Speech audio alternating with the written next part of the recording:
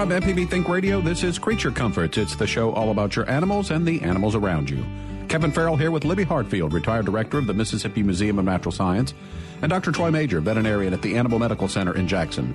Dr. Major's out this week. Our guest today is Karen Deeroff, a conservation resource biologist at the Mississippi Museum of Natural Science. She's going to let us know about a big fishing event coming up and also what you can expect to find on the end of your hook this time of year. Join the conversation this morning. Give us a call. The number's 1-877-MPB-RING. That's 1-877-672-7464, or send an email to animals@mpbonline.org. This is Creature Comforts from MPB Think Radio.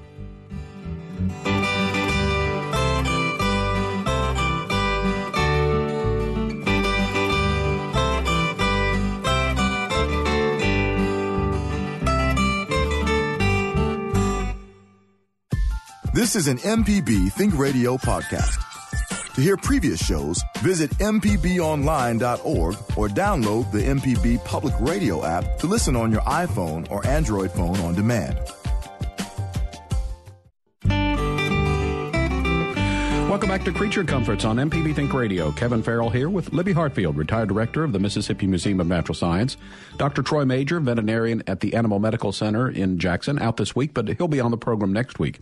We do have a guest today. It's Karen Deeroff, a conservation resource biologist at the Mississippi Museum of Natural Science.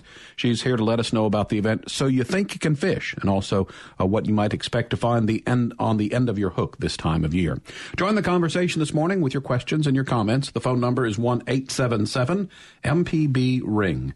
It's 1-877-672-7464, or send us an email. It's animals@mpbonline.org. Always like to remind you that 2 chances to hear Creature Comforts each week, Thursday mornings at 9, with a repeat broadcast Saturday mornings at 6.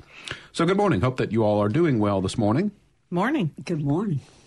So, Libby, last week I think you told us about the new exhibit that's coming up at the Mississippi Museum of Natural Science. Has it opened yet? Yes, it's opened, and it's pretty cool. Titanoboa, as you might guess from the name, it's the Titanic of snakes. It's a really big snake. They're not living nowadays. They were thank goodness. Yes, and I didn't study. I went to the opening and visited with people, and I have to admit, I've not read everything about the exhibit. I've looked at everything and watched the children having lots of fun playing with it. There are a lot of play stations and fun things to do, and but it was a prehistoric snake. The skeleton was found some years ago. And 2009. Okay, good. I got the notes. Let's let Karen tell us all about it. Oh, no, let's not. I've got the notes, but I am by no means a snake expert or a fossil expert, but the graphics and the explanation of the exhibit are wonderful, and I strongly encourage everybody to come because it really is impressive. Karen Deeroff is our guest. Karen, always good to have you on the program with us. Glad to be here. Tell us a little bit about the role of a conservation resource biologist at the museum. Well, there's actually a lot of us with that title. It can be everything from studying freshwater mussels, birds, invertebrates, to fish. It's kind of a very wide-ranging title. A lot of our research biologists have the same title. I work in the aquarium section, some of our educators. So it is kind of a catch-all title, but it's somebody who helps preserve the resources, knows the resources of the state, and in their own unique way, they help preserve them and promote them and help the state as best we can. Now, as you mentioned, you work with the aquariums, and again, I ask you this every time you come on. Aquaria, would that be the proper, or is it aquariums? Both ways work. Okay. I'll say aquaria. That sounds very erudite. Yes, it does. But for folks who might not have been to the museum or might not have been lately, remind us, because to me the aquaria are it's really weird, isn't it? You want to say aquariums. One of the highlights of the museum. Tell us about what you have there. Yeah, they're definitely the most popular, in my humble opinion, feature of the museum. We have 20 different tanks, each representing a different habitat that you find throughout the state. We've tried really hard to almost have it like where you can pinpoint on a map. This is supposed to look like right here. So the fish assemblages that are in each aquarium are unique to that particular area. We cover the whole state.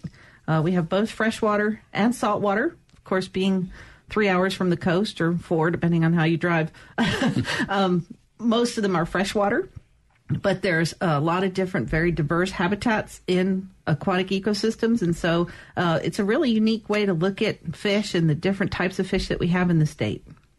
So what are some of the challenges you face on managing so many different different tanks? Because you say there's a different sort of ecosystem in each one, I guess. Exactly. Yeah. The water quality parameters in each one are very unique. Some have obviously different levels of salt in them, depending on whether they're saltwater or not. And even within the saltwater tanks, some of them have higher salt levels than others. Some of our freshwater tanks are very different from each other in terms of their pH or how acidic they are. One habitat in Mississippi, Hattiesburg and South, has very low pH, so the pH is below 7, kind of more like lemon juice. Well, not quite as strong as lemon juice, but on that end of the scale. And the fish that live there are very unique. The waters are very tannin. They're dark colored. Then there's the Loess Hills, which is kind of the complete opposite. The pH levels are higher. And so obviously those two fish could not live in each other's habitats.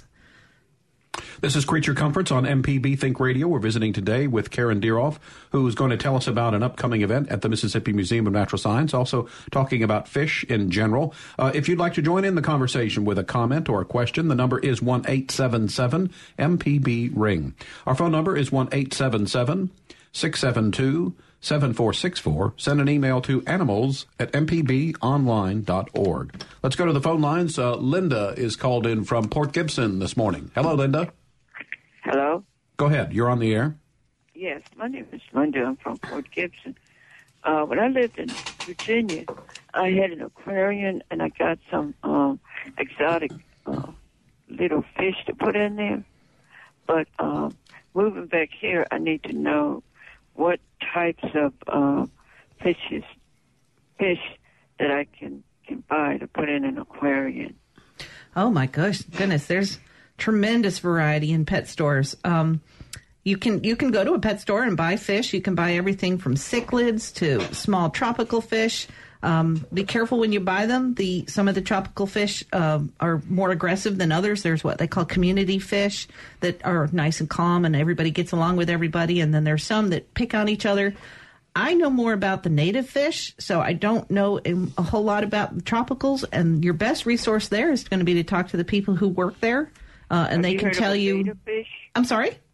A betta fish. Betta fish, yeah. Those are really popular. Again, the best resource to learn information about what fish go with what would be the people that actually work in the store.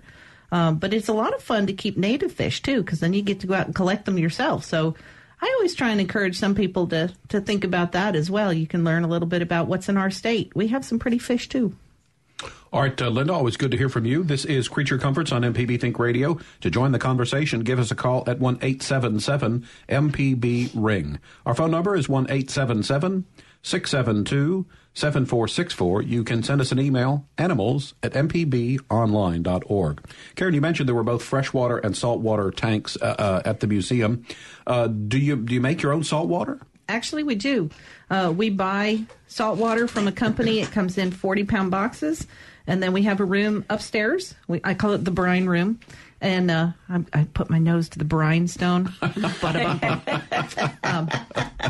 so I go up there and mix up the salt water. And the really cool thing about the way the people that designed the building did it, because it's upstairs, it just gravity feeds whenever I open a valve down into the aquarium. So I always joke around. I have hot and cold running salt water. And this thing looks like a giant bread maker. Or like something else out of Willy Wonka's chocolate factory. I used to have nightmares about falling in it with the paddle going, the paddle wheel mixing the water, and I'll probably have one tonight now. I remember the day you and I first walked in that room and looked down in that thing, and it was like, oh my God. Yeah, that little paddle wheel gets to spinning, and the whole tank, starts having a vortice in it. And then once I mix it up in that tank, it gets pumped into a much, much larger tank. I keep wanting to say aquarium. Gets pumped into a much larger aquarium and tank. And then that's the one that holds like 12,000 gallons of salt water so that I can just open a valve downstairs and salt water runs down into the aquarium. And that's the one we first looked down inside and thought, oh my gosh. No, that one is closed. Big it's 12. the small. But I think the top was not on it. Remember that when they were building it and we looked in there and thought. The engineers made it and they built the tank like 12 foot tall when it only needed to be 10 foot tall, and they had to cut it in half, put it back together to fit it in the building. And then they built the wall. I just remember it was gigantic. And we were thinking, are we really going to need that much salt water? Yes. This is going to be a big recipe here. Yeah. But you also mentioned, that it's like a snapshot of different places in Mississippi, and in the tank you would find the same kind of fish that you would find in real life. Do you have to worry about, again, some of the fish being more aggressive, and is there ever any kind of fish trying to eat each other, that sort of thing? Oh, that happens all the time, especially tanks with top-level predators like gar. Every now and then we'll find fish with big scars down their side from, almost being munched on by a gar. There's some fish we totally avoid. Flathead catfish are really, really popular with anglers because they're delicious to eat, but they're nocturnal. You never see them. They only come out at night, and then they eat everything in the tank. So what's the point of having them? So, yes, there is a fine line between what we would like to have on display and what's practical. But then again, also, as it's mirroring nature, this happens in nature, so to some extent, you kind of want that. Well, then we get to go out and collect again. Woohoo! And we do get that. People come up to the front desk and say, the big fish ate the little fish. And we're kind of like, yeah. That happens, yes. That's just what they do in life. And we actually feed live fish to a lot of your animals, yes. don't you? So we have lots of different food sources. We have pelleted feed, flake feed. Those are all dry. They're very inexpensive. Some of the advantages would be inexpensive, and they can add vitamins and things like that to them. But it's not the best thing always for the fish. So then we also get lots of frozen food in. That's the bulk of what we feed. And then we also get a few live items in. We get crickets, worms, and shiners. A lot of public aquariums, don't feed live shiners because there's a risk of introducing a disease or a parasite. But we find it's worth it to take that risk to keep our predators nice and fat and sassy.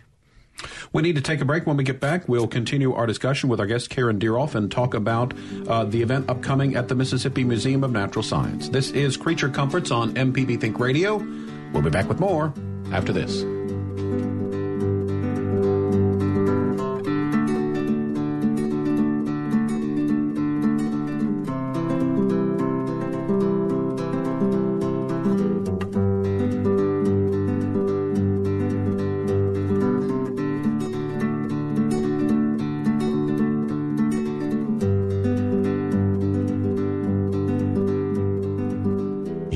For the arts and music is MPB Music Radio. From classical to bluegrass and everything in between, MPB Music Radio has a sound for every ear. For information on where to find MPB Music Radio, visit mpbonline.org.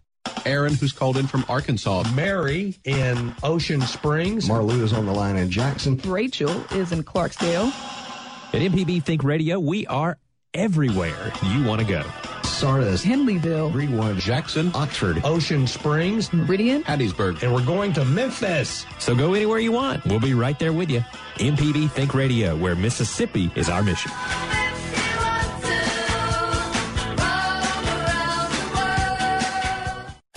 This is an MPB Think Radio podcast. To hear previous shows, visit mpbonline.org or download the MPB Public Radio app to listen on your iPhone or Android phone on demand. Welcome back. This is Creature Comforts on MPB Think Radio. I'm Kevin Farrell, here with Libby Hartfield, retired director of the Mississippi Museum of Natural Science.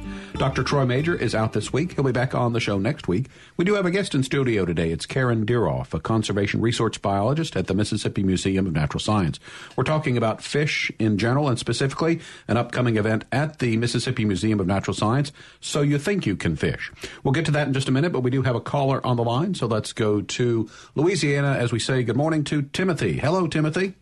Good morning, y'all. I'm wondering if we have a freshwater Enteromorpha in the South.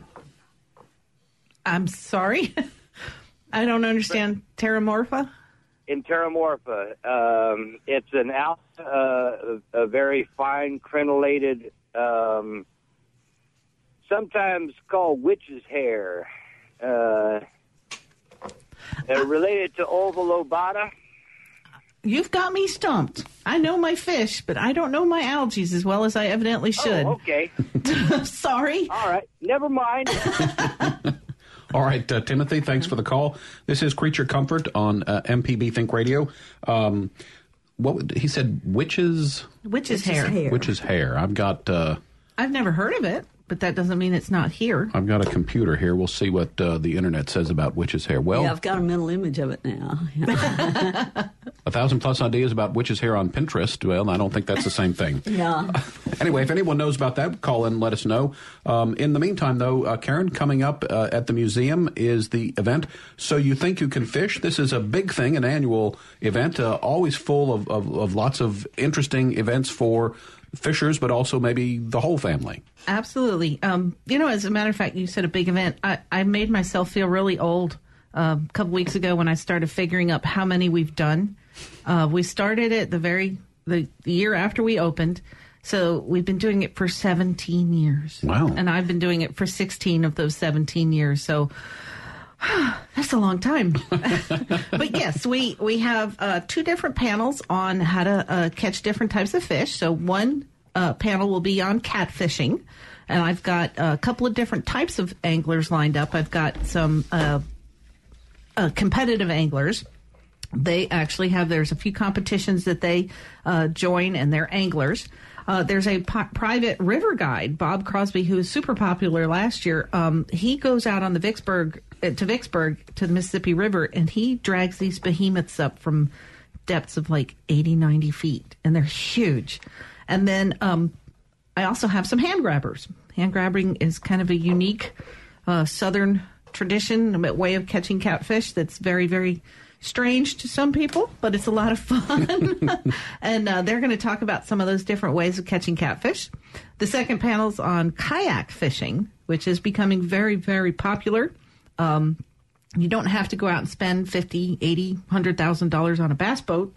You can go out and spend a few hundred or even a couple thousand on a kayak, but you can get into places that you can't get in with those big fancy boats. And so kayak fishing has become very, very popular. So there'll be some recreational kayak fishermen and a couple of competitive anglers as well, talking about the tricks and techniques of fishing from a kayak. As you can imagine, there's a few challenges there. And then we have several kids events. We're going to have some stations teaching kids how to tie knots to attach lures, how to identify different lures. We're going to have a scuba diver. So we're going to have several kids activities as well.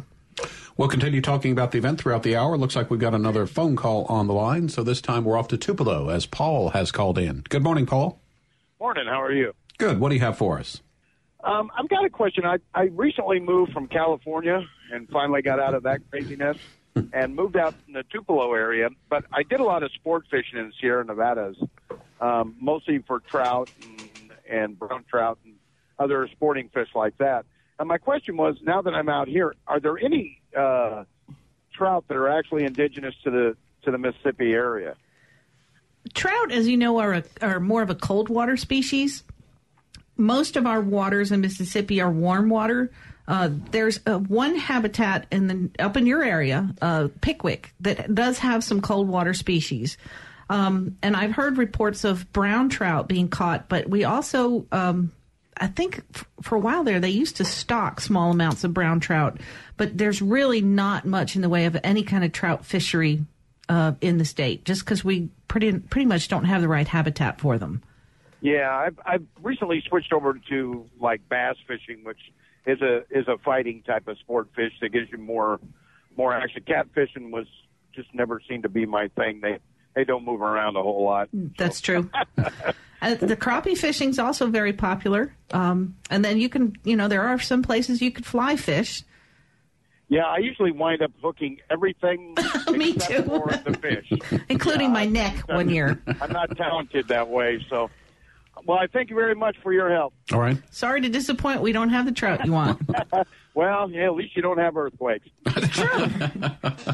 All right, Paul, thanks for calling in. We've got some open phone lines if you'd like to join the conversation on Creature Comforts this morning. The number is 1-877-MPB-RING. It's 1-877-672-7464. You can send an email to animals@mpbonline.org.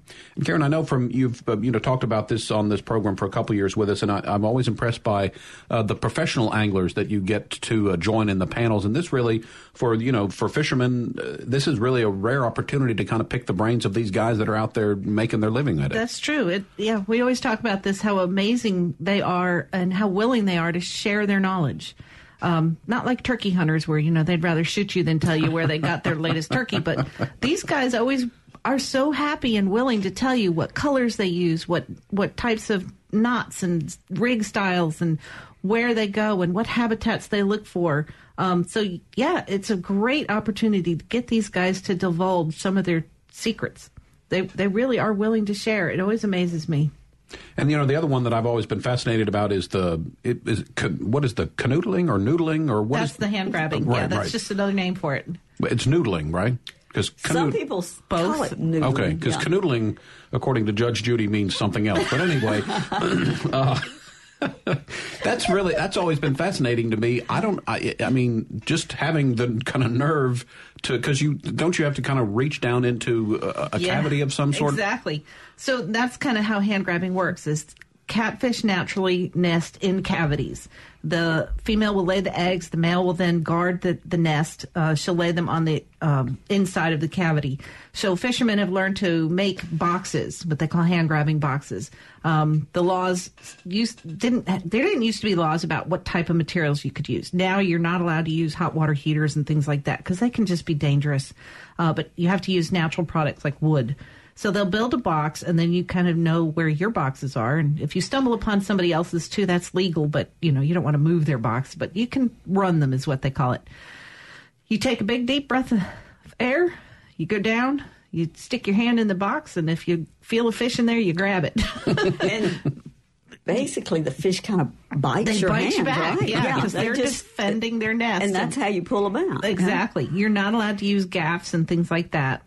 You have to use your hands. A lot of people will wear gloves or some sort of protection on their arm. Like when we've done it, we've taken old wetsuits that have fallen apart, cut the legs off, and then put those on our arms to protect your arm from getting scratched and scraped. But I will never forget the first time I was with my husband and he stuck his hand in a box. He you feel around the edge, and if the mud is kind of hard, you think there might be a fish in there. And so he reached in and it bit him, just like you said, Libby. And he surfaced really quick. There was this giant bubble of air, and then he surfaced, and his eyes were big as saucers, and he's like, "It bit me!" Well, of course it did. And of course, then when he went back to try and get it the second time, it had left. So you learn to block the hole with your feet, but yeah, it takes some courage to do that. And let it bite you. And let it bite you. Well, we've seen those guys have some scars on their arms. Oh, yeah. Some of them. Yeah. Another friend of mine, he had a finger busted doing it one time. So it's not without risks, but it sure is a unique way to catch fish. Yep. And now a few actually use an oxygen tank, don't they? Like a scuba Yeah, I don't know that that's legal. I'm sorry, I don't know all the laws, but I'm not sure that's legal. It may be legal, but it's certainly not ethical. That's not how you're supposed to do it. I thought I'd seen that on YouTube. Yeah, it sounds like you shouldn't really do that. It sounds like that's part of the challenge is holding your breath and finding it in time. Yeah. But I would say, too, is if I ever do that and the fish bites me, and that I'm not going to let that fish get away. You say that, but, when you're trying to hold on to a 40-pound fish that's fighting for its life, it's a little hard to do. We've got a caller on the line, so why don't we say good morning to Robert, who's called in from Brandon. Hello, Robert. Go ahead, please. Hey, thanks for having me on. My address is to Karen here. This is actually Robert of the Robert and Judy that helps volunteer do the fish feeding. Hey. Yeah, I just tuned in and I heard you on there, and I wanted to call in and hopefully get a plug in for the fish feeding exhibitions. I didn't know if you'd already mentioned them or not. I've mentioned them very briefly, but if you want to tell some folks a little bit about what you do. Well, I don't know how many volunteers there are now. It's about 10 or so, something like that. That sounds about right. Yeah. 3 times a week, the fish are fed, live with a scuba diver and with a hookah, is what we call it, just an airline coming down from the top, so you don't actually have a tank on your back.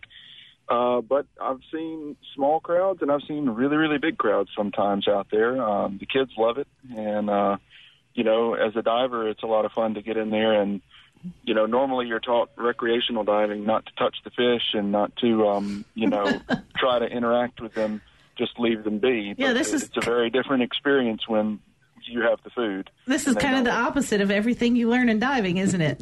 It is, but it's a lot of fun, and I just wanted to say, thank you to you for letting us do it for this long. And well, thank you to you for helping us out, because we love our volunteer divers. It's a crucial part of our outlet. Yeah, it's a crucial part of our operation. We love all of our volunteer divers, so thank you for saying that. I've never done that before, and I should have thought of it. But yes, anybody who's a certified diver, only certified divers, we have a program where, like Rob said, you can come and dive and feed the fish and interact with the public. And it's in the aquarium. So in the aquarium. You get in the aquarium with the fish.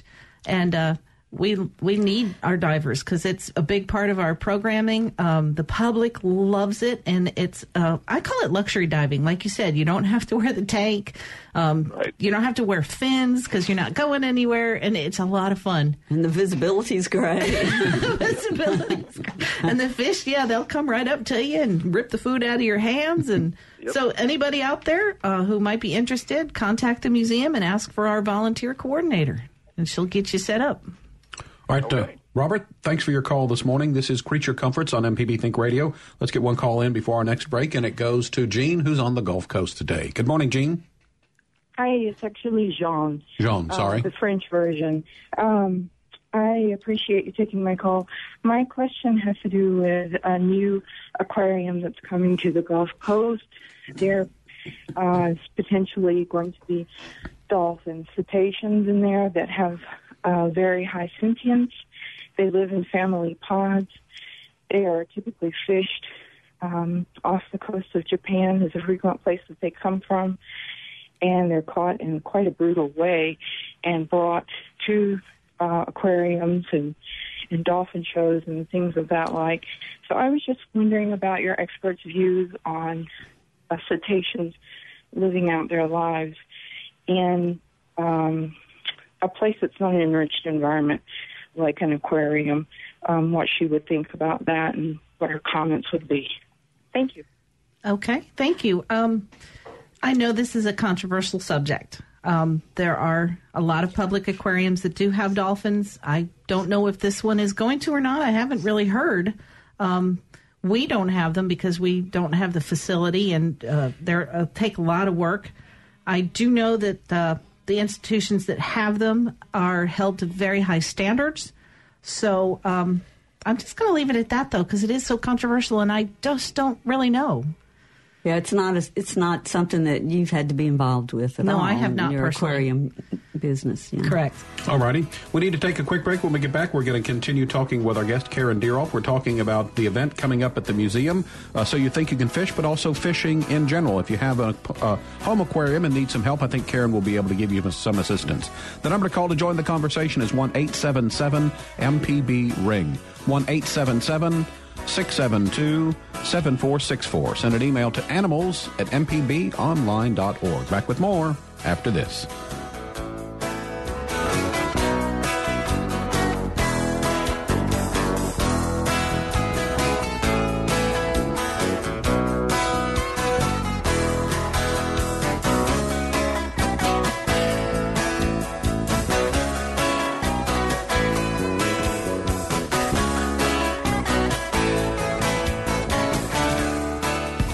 If you're a sustaining member of MPB Think Radio, we appreciate your support of our programs. To become a sustainer, go to mpbonline.org. This is an MPB Think Radio podcast. To hear previous shows, visit mpbonline.org or download the MPB Public Radio app to listen on your iPhone or Android phone on demand.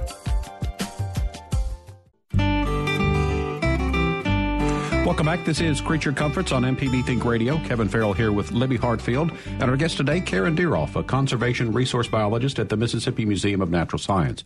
We're talking about fishing, aquariums, and also an event that's coming up at the museum, So You Think You Can Fish. So, Karen, you told us a little bit about some of the panels involved in the event, but we've not really gotten into the specifics. So give us the dates and times. Okay. The date is this Saturday.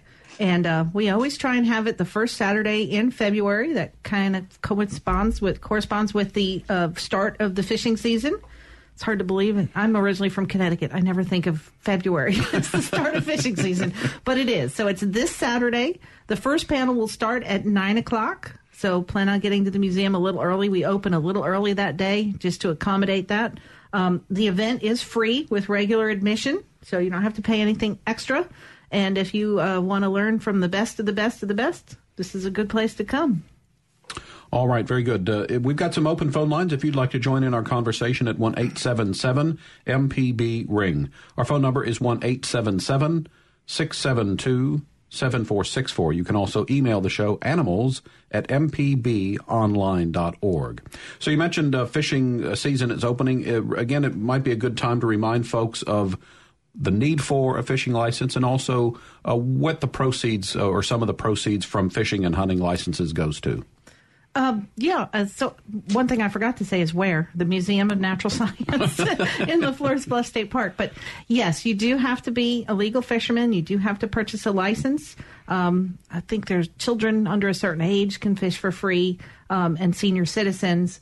I can't remember the details about where the money goes. Help me, Libby. Well, gosh, none of the money that's for license sales can go to anything other than wildlife conservation type projects. So I guess the hunting and fishing money is kind of all in there together, but it's all used on wildlife conservation within the state of Mississippi. Well, and that's kind of why I like the Department of Wildlife, Fisheries, and Parks. To bring that up when we mentioned the hunting and fishing license, because people would think, oh, well, why would I want one of those? But the thing is, if you enjoy hunting and fishing, realize that the money you're paying for that license is going into helping preserve the hunting and fishing areas for you, for your children, that sort of thing. So that's why when we talk about that, I do like to kind of bring that up. Yeah. And actually, when you're hunting and fishing, your money is also, it's helping the future of hunting and fishing and taking care of the sites where people hunt and fish a lot of times,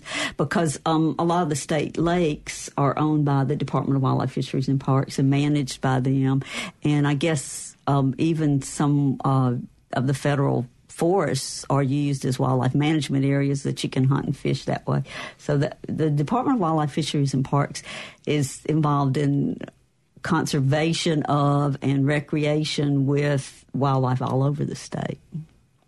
So, Karen, what about best fishing spots in the state? I mean, I guess that sometimes goes from word of mouth, but Libby mentioned the state parks and the lakes there. What are some of the other opportunities for fishermen in Mississippi? Yeah, 1 year for So You Think You Can Fish, we actually covered this, and there's actually a lot of public waters that some are owned by Pat Harrison Waterway District. The Army Corps of Engineers has several large reservoirs that are famous for their crappie fishing. Of course, the department, the Fish and Wildlife Service. I guarantee you, if no matter where you are in the state, you are not more than 30 minutes from some public water that you can go fish. The best thing I can tell you to do would be to go to the Department of Wildlife, Fisheries, and Parks website. And they have maps of all the different state lakes that you can use to fish. And sorry about that. Somebody's singing. You can use that map, and it will also. They also have a fishing report that tells what's biting, when, and where. I myself am not a great fisherman, so I'm probably not the person to ask. But again, come to the event this weekend. You can ask these guys where they like to go fish. You're too busy keeping them alive in the aquariums together. Yes, exactly. Fish. Yes. When I go get fish, I don't exactly play fair. So I don't fish. We use special equipment to get fish that we have license and permits for. Yeah, I'm more of a fish eater and cooker. I'm not into catch and release, and I know a lot of people enjoy the catching. I like the catching if I get to eat what I've caught. Yeah. So if folks are out fishing in February, maybe in early March, what's biting? What type of fish are they liable to catch this time of year? This time of year would be mostly crappie.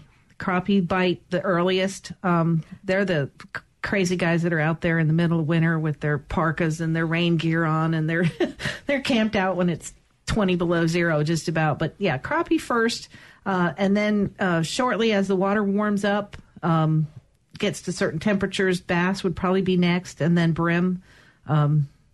Again, water temperature is really crucial to what fish start biting when. And I should know those things, but I don't because, like I said, I don't fish a whole lot. But again, this is more information. You can pick the brains of our panelists so you think you can fish. Call us if you'd like to join the conversation. The number is 1-877-MPB-RING. Our phone number is 1-877-672-7464. You can send an email to animals@mpbonline.org. We have a caller on the line. Let's say good morning to John in Brookhaven. John, you're on the air. Go ahead, please. Good morning. Good morning. I have a question about kayak fishing. If these kayaks have to be registered with the state, like a motorboat, where you have an identification number on them to use them in the public waters? I don't believe so. I think non-motorized craft under a certain size don't have to have registrations. But don't quote me on that. Yeah, Call I'm pretty the sure that's department's true, yeah. main office and ask, but I don't think they do. Now, if you had a trolling motor on there, I think that changes the game.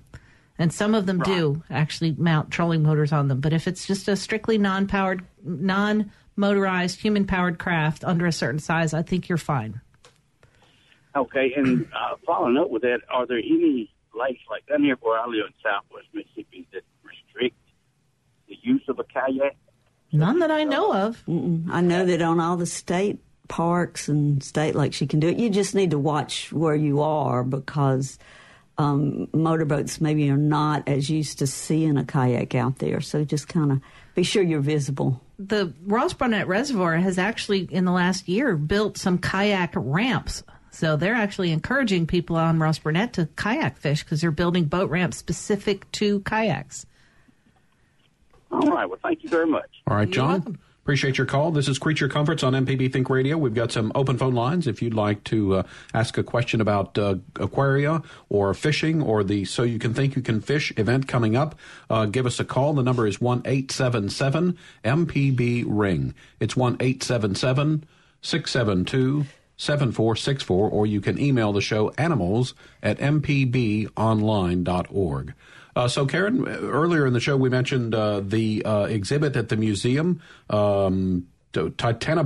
Did I say that right? Yep. Titanoboa, the giant fossil of a giant snake. Give us, if you could, some more details on that. It is an impressive sight to see. It really is. Of course, it's not the live snake, like we said. It's the fossilized remains of it. But it's the largest snake ever found. It was found in La Jara in Colombia in 2009 in a strip mine. And they actually found more than one of these fossils, I believe. But they kind of dated it by looking at the leaves found. And they're, let's see, it says there was a turtle in there the size of a pool table. There was a blunt-nosed crocodile and the Titanoboa. So it was one of many large species, or a few large species in that area. But yeah, its girth is, I can't even begin to tell you how big around it is. It's huge. I mean, I couldn't reach my arms around it. Yeah. And the model is 48 feet long. Oh, wow. Now, keep in mind the largest snake species we have in Mississippi is the pine snake, is about 8 feet long. It's like 6 times as long. Exactly. Mm-hmm. And the indigo is about the same. I'm sorry, the indigo. That's what I meant to say. The indigo. Yeah, it's about 8 feet. Thank you for correcting me. Yeah, and they're very rare. You're not going to see No, you're not going to see one. We have one on display that came to us from Florida, where indigos are still found. But, in Mississippi, they used to be here, and there, who knows, maybe there's a few slithering around somewhere, but it gives you a good idea for comparison when you see our little snake compared to this massive thing. And the model that they have sent us is eating some sort of a crocodilian. It's huge. As much as people are afraid of snakes, modern day snakes, I could imagine what they might react if they saw a 48-foot snake. We would be prey for sure. Let's take one final break at this hour. When we get back, Steve's on the line. We'll get to his question and a chance for you to work in your question as well. The phone number is 1-877-MPB-RING. Call us at 1-877-672-7464. Back with more of the program after this.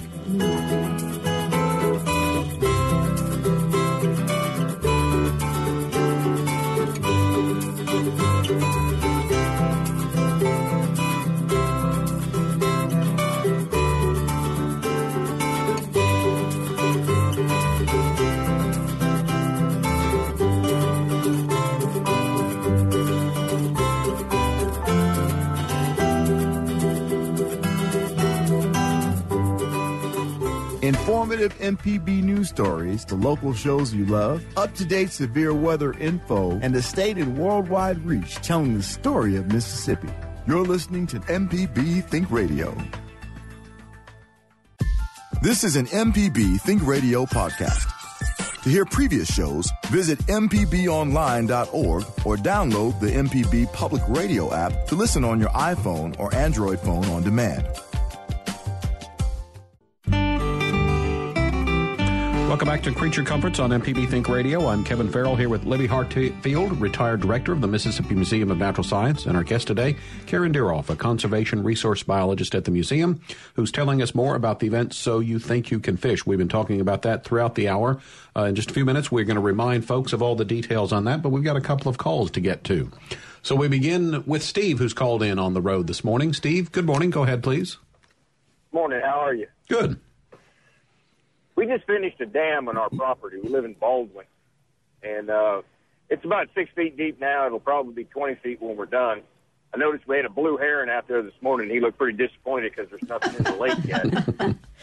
So I was just wondering if there's any advice on stocking and, good place to go to get fish and when to do it and all that. There are a few companies that do stock lakes. Southeastern Pond Management, I believe, is one.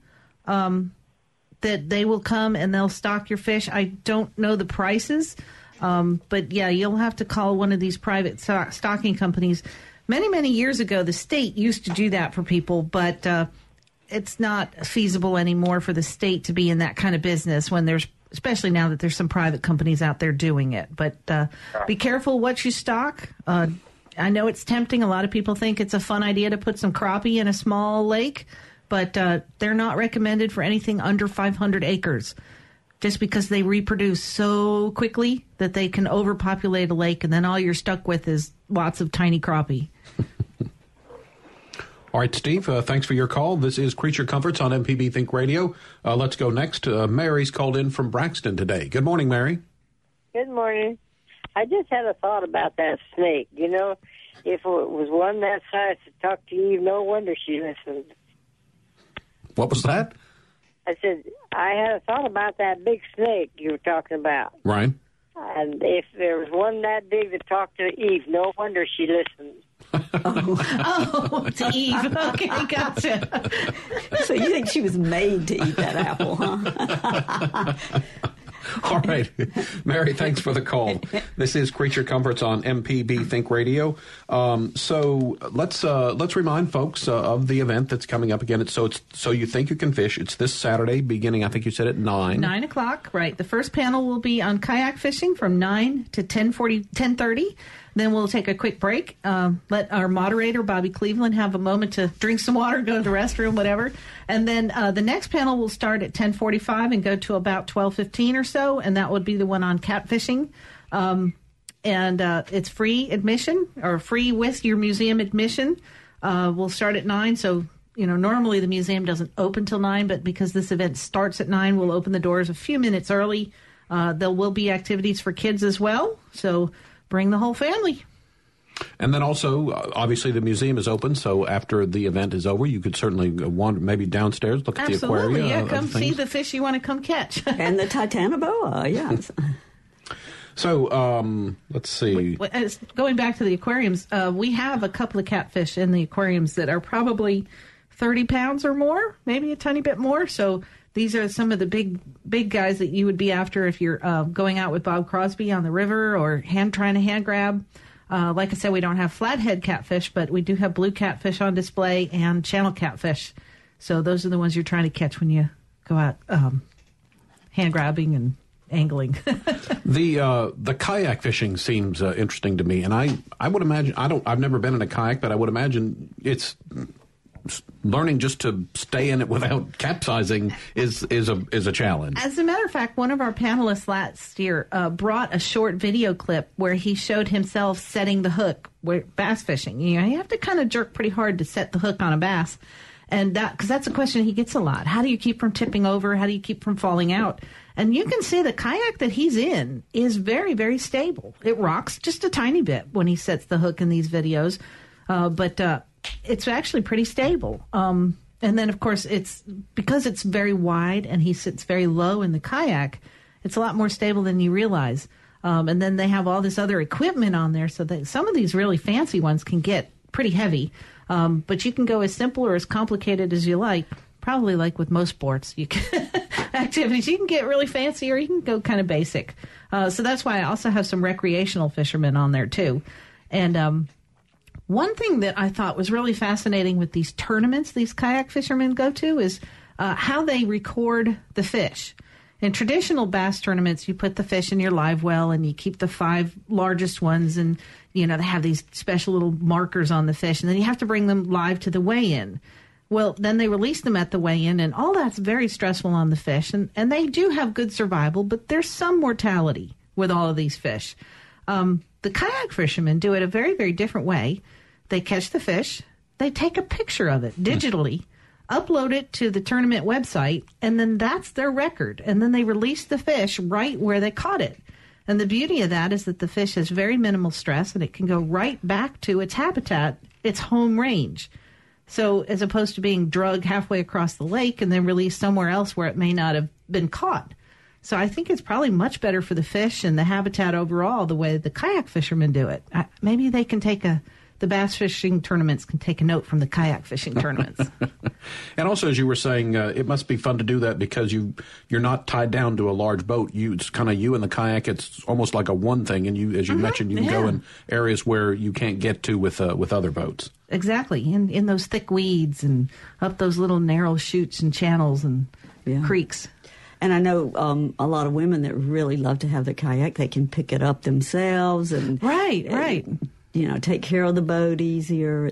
It's you can have a lot of freedom with the kayak, and you can portage easily if you want to carry it to another little inlet, and just fun. As I said, I'm not sure I would. I like going out in the Gulf or whatever, but I've had this odd fear of things, like feet dangling. There's a fish and other creature, and so I'm not sure. Too many movies. I'm not sure I would like being that close to the fish and the natural surroundings in a kayak, but that's just me. Let's spend the last few minutes of the program talking a little bit about aquaria and care of. You said one of the things that is of importance is water quality, and I guess probably the most important part for the home aquarium person, that's also important. Absolutely. And that's the hardest thing to try and teach people when they're setting up an aquarium is how crucial that water quality is. A lot of people will buy an aquarium, throw some water in it, add a fish almost immediately and think, ta-da, I have an aquarium. When actually that's very far from the truth. One of the most important parts of an aquarium is the bacteria that's growing in the aquarium, in the water. We tend to think of bacteria as always being harmful, germs. But there's actually more beneficial bacteria in the world than harmful, good beneficial bacteria.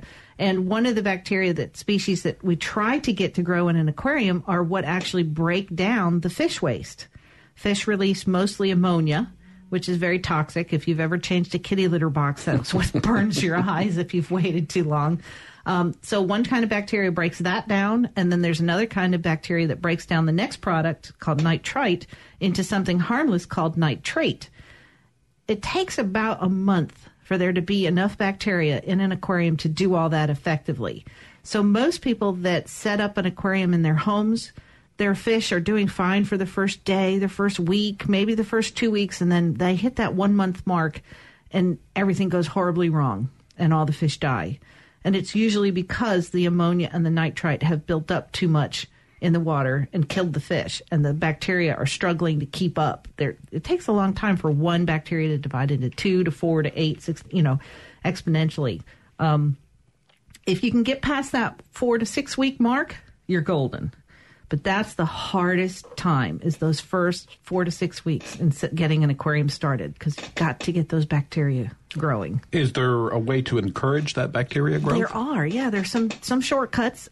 You can start by just letting it happen naturally, having maybe one fish in there that's maybe not a very expensive fish or your favorite, and knowing that there's chances that it may not survive. And a lot of people used to do it that way. You can also set up the aquarium, have the water, and you can add ammonia, like a chemical version of ammonia, to the water. But now aquariums and pet stores, rather, sell the bacteria in a bottle. You can just add this quick start, I think is a lot of times what it's called. It's actually an inoculation of the bacteria that you want. And so a lot of people can get past this first break-in period. It's called new tank syndrome. You can get past it by adding the actual bacteria. So it's doable. It's very doable.